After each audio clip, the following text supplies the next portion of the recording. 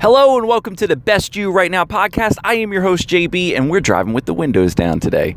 Somehow or whatever, it was like fall temperatures for the past 4 days. And then this whole humidity deal comes in. I don't know if it's still from the impact of Florence, but it is now humid. It feels like 80 some odd degrees. And quite honestly, I'm wearing jeans and I'm a little uncomfortable. But anyway, that's not what I'm going to talk with you about this morning or today or this afternoon or this evening for you insomniacs. I'm not sure when you're listening. But I really had nothing special to share with you except for the fact that parents, this is challenging. Being a parent is challenging. You're going to have amazing days. You're going to have days where the kids are just in love with you. They love everything that you're saying, everything about it. And then they turn 3. And before you know it, they're like 11, 12, and they're popping attitudes. They have their own opinions, and they want to do their hair a certain way. They don't care about their homework. They don't want to do their grades. They don't care about their studies. And really, I'm going to go on a limb here and say I'm okay with that. I'm okay if they don't care about their grades.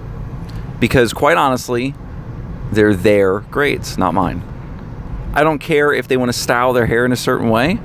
It's their hair.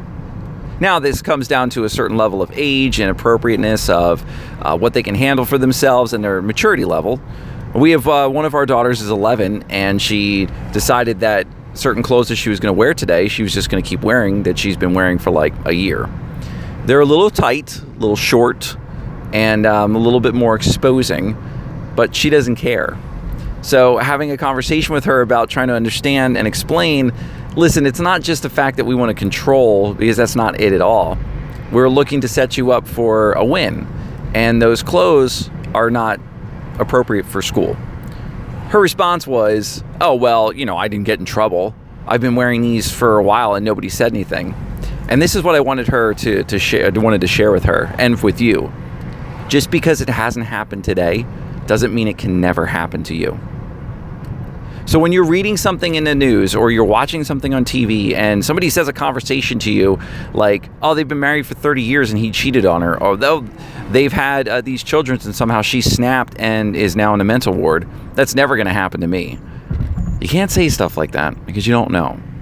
That's why it's important that we focus on ourselves as much as possible. We build up ourselves, we build each other up, and we take the time to learn more about who we are, what we would like to be, and how we're going to get there. Lucky for you, I have something like that. But we're not promoting anything today. You can just go to the blog, make sure you're signed up for my emails. It's blog.jaredesbarto.com. And remember, today is a great day. Even if you haven't experienced it yet, you will soon.